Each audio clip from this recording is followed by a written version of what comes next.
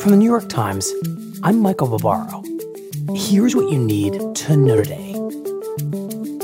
On this vote, the yeas are 220, the nays are 213.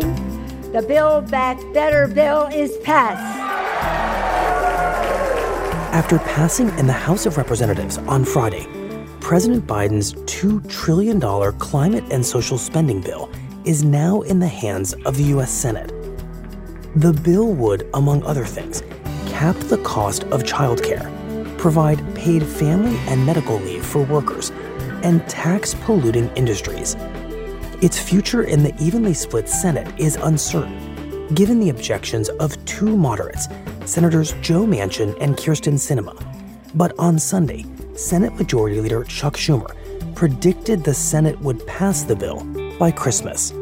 Look, everyone knows the House did a very strong bill. Everyone knows that Manchin and Sinema have their concerns, but we're going to try to negotiate with them and get a very strong, bold bill out of the Senate, which will then go back to the House and pass.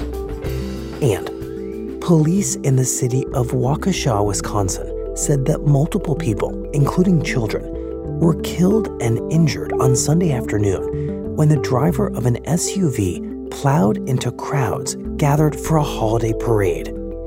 The police said that a person of interest was in custody, but offered no information about a possible motive. That's it for today. I'm Michael Barbaro. See you tomorrow.